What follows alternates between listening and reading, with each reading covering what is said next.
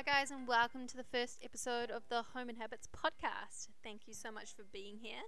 Today I'm going to be sharing some tips and tricks around the home for you. I'm going to get started with the kitchen because that is my favorite place to be, and I know it probably is for a few of you as well. So my first piece of advice would be, if you can put it away, then do so.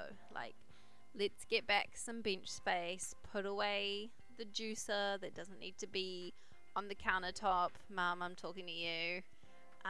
Let's put away the other things that aren't needed or aren't so used and put it in a cupboard, because if it's a sometimes thing, then just get it out sometimes.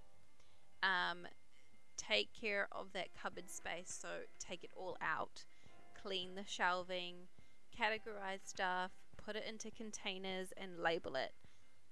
Another thing is grouping is so important. Instead of having everything just kind of scattered throughout the pantry and having packets of chips at the top and down the bottom and then school lunches, make your life easier and put it into groups. So all the cans obviously would be in one space, but then another group would be the baking items, and then another group would be the school lunches. That's chips, muesli bars, crackers, and things that you would put in the lunchbox. Put them all into one group. Another group could be pasta, rice, noodle, things you would add into cooking.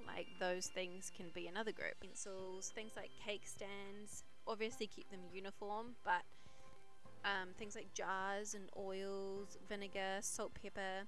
I put my salt and pepper on a little tiny baby mini chopping board, and I keep it by the stove, so that way it's accessible, but it's also tidy because it's in its own spot. And everybody knows where the salt and pepper goes because it goes back on its little chopping board. And then when we do use it on the dinner table, we just take the whole chopping board thing with the salt and pepper on it, put it on the table, and then it stops because we have the cracked pepper and you crack your own rock salt kind of thing, so it also stops the table from being dirty because it's got its own little stand to be on, and then all the excess salt pieces and pepper that come off, they go on the little chopping board, and then you just wipe that down, and it's just so much easier. Pot plants in the kitchen are so cute. I love having herbs on the kitchen window. If you love cooking with herbs, this is also another great thing to have in the kitchen because it makes it so much more accessible. But if you don't, then fake plants as well. You can get fake little lavender plants, fake herbs, or even just using fresh flowers in the kitchen. It just brightens up the kitchen, makes it so homely and beautiful. In keeping with the grouping and the uniform, display your hand soap and moisturizer. If you do the hand soap and hand moisturizer, display it in a dish of some sort together, or like I do on a little chopping board. I sound like I go crazy for chopping boards, but I probably do. So display that beside the sink in the kitchen in its own little space as well, and that just creates a bit of uniformity.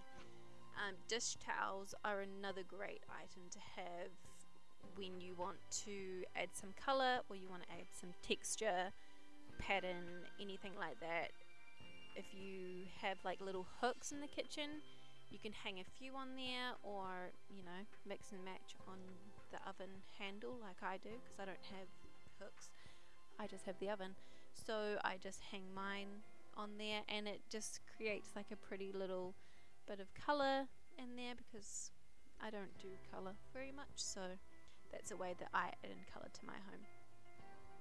In terms of open shelving, if you do have open shelving, to keep things more accessible and easy to use, create the bottom shelf is your most used items. So this is the convenient stuff that is used on a day-to-day basis, so it's easy to reach, like your cups and your bowls and things like that.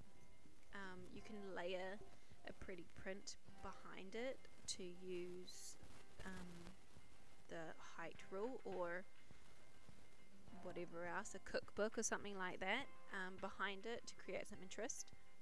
And then the layer that is up the highest, you would put your things that are not so much used but they're still nice to see and you want them displayed, so like a cake stand or the books or your serving dishes. That's another great thing to put up high. Rugs in kitchens aren't always the most hygienic and sanitary, so I tend to stay away from them, but I know people do love using them in kitchens. So I would suggest to use like a vintage rug, or another great tip would be an outdoor rug so that it's waterproof and then it's so much easier to clean. In terms of color, be cohesive with color, or like pick a few tones and just add a pop of color with like fruit bowls or flowers, dish towels, things like that. It's so easy to just go shopping and buy things that you like just for the sake of liking them, but sometimes it can kind of end up making things, even though they are nice, it can altogether become a bit of a mess. So the rule, I mean, I do it too. I go to Kmart and I'm like, I'm sure I can find somewhere to use this in the house somewhere. Like, I'll find a use for it, I'll find a purpose. But a rule that I use as well, just to give me a little bit of a barrier, is if it's not within the color palette of where I think it could go, then don't get it. Like, I'll probably still get it, but just for the sake of, if you're trying to save money or if you're actually trying to have cohesive goals, like, don't buy it just because it's pretty. Like, buy it purposefully. I'm such a hypocrite because I don't listen to this advice either, but it is a good rule to stick to, and sometimes you gotta stick to it and you just gotta bite the bullet and not buy it and leave it for somebody else, because sometimes things can get too eclectic and it just becomes like clutter. If you have, like, say if you have artwork and you love this artwork because it has some sort of word on it but it's purple, and you have nothing else purple in the house, don't buy it because you don't have anything else purple in your house. So it's just going to stand out like a sore thumb, and eventually you're going to be like, oh, it doesn't actually really go, I don't really like it, and along the track you're probably going to get rid of it. So don't buy it unless you want to start using that as your base for inspiration. So then you can start adding in purple, so like add a bit of purple candles and a purple cushion or a purple throw to a bland room. But just don't get it if everything in your room or your house is red and white, and then buy something purple. Like, you know it's not going to go.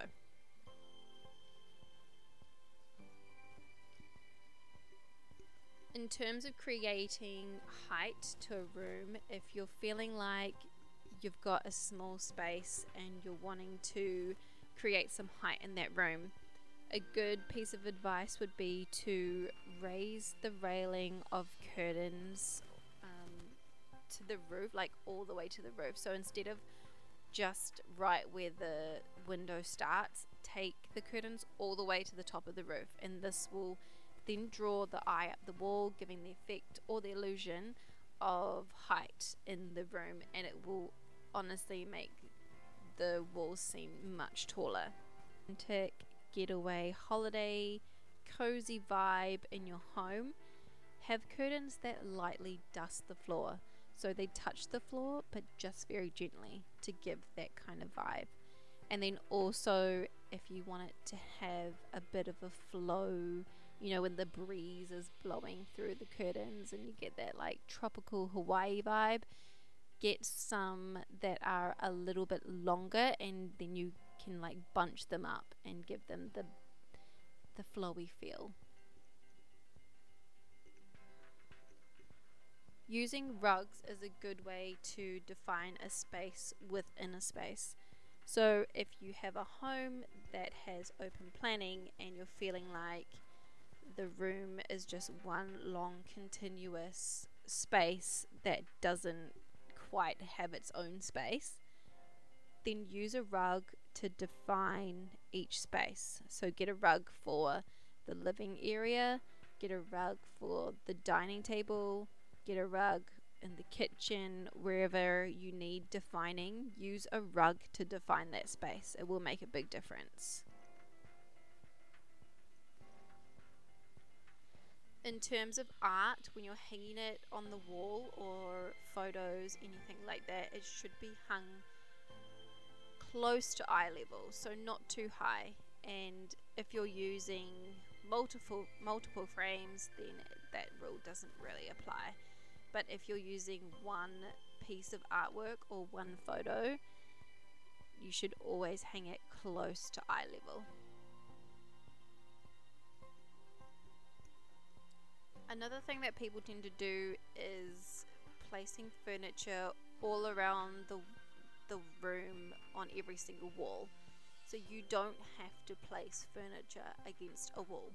Sometimes people can make the mistake of trying to fill the entire space by overusing furniture on every single wall. This will just create clutter. If you're sitting in a room and you can see that there's a piece of furniture on every single inch of the wall, your room or that space is going to feel smaller than it actually is, because there is lack of space because of the furniture. So downsize in furniture or move things around. Sometimes you've got to play with different layouts and things like that. So have a play around, see what you can do, but you don't always have to place a couch along a wall. It can go in the middle of the room. If you have like one chair or coffee tables and things like that, they don't have to touch a wall. They can go in the middle of a room. And again, if it looks a bit weird to you, use the rug trick to define the space.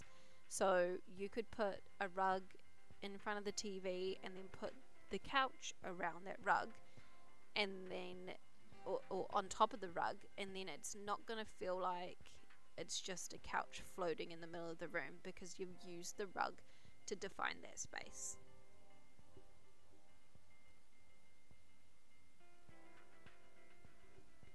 Before you style a new place or a new space, choose your color palette before going shopping to stop the temptation of just buying things without a purpose. Again, I just talked on this before, I know, and I'm also guilty of it, but always try and have a purpose for each item that you're buying, or choose within the color palette.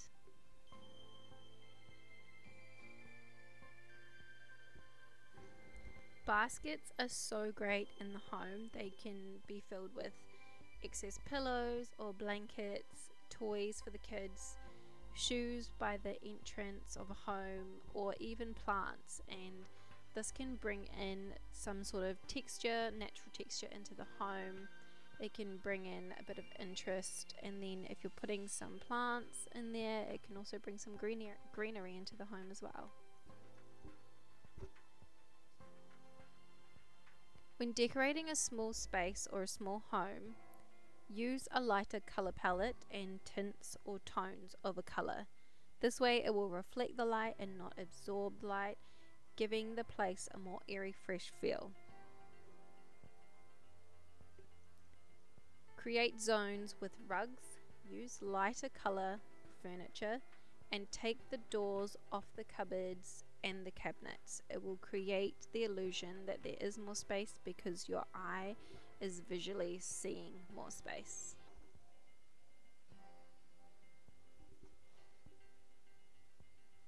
Sometimes you can use a cooler color to help something recede in a home. For example, if you have kitchen cabinets, in a small home, you can use a cool color, but cool colors do not mean dark, so don't go black, as it will look heavy in a smaller space.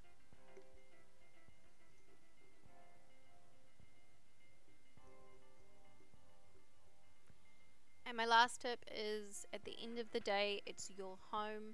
Create it and fill it with things that you love. If these rules can't be applied, don't worry. If you love your space, it's going to make you happy, and you need to fill it with things that are going to make you happy. So at the end of the day, have fun with everything and do what you want in your home, because at the end of the day, you've got to look at it every day and you've got to be in it and live in it. So make it your own.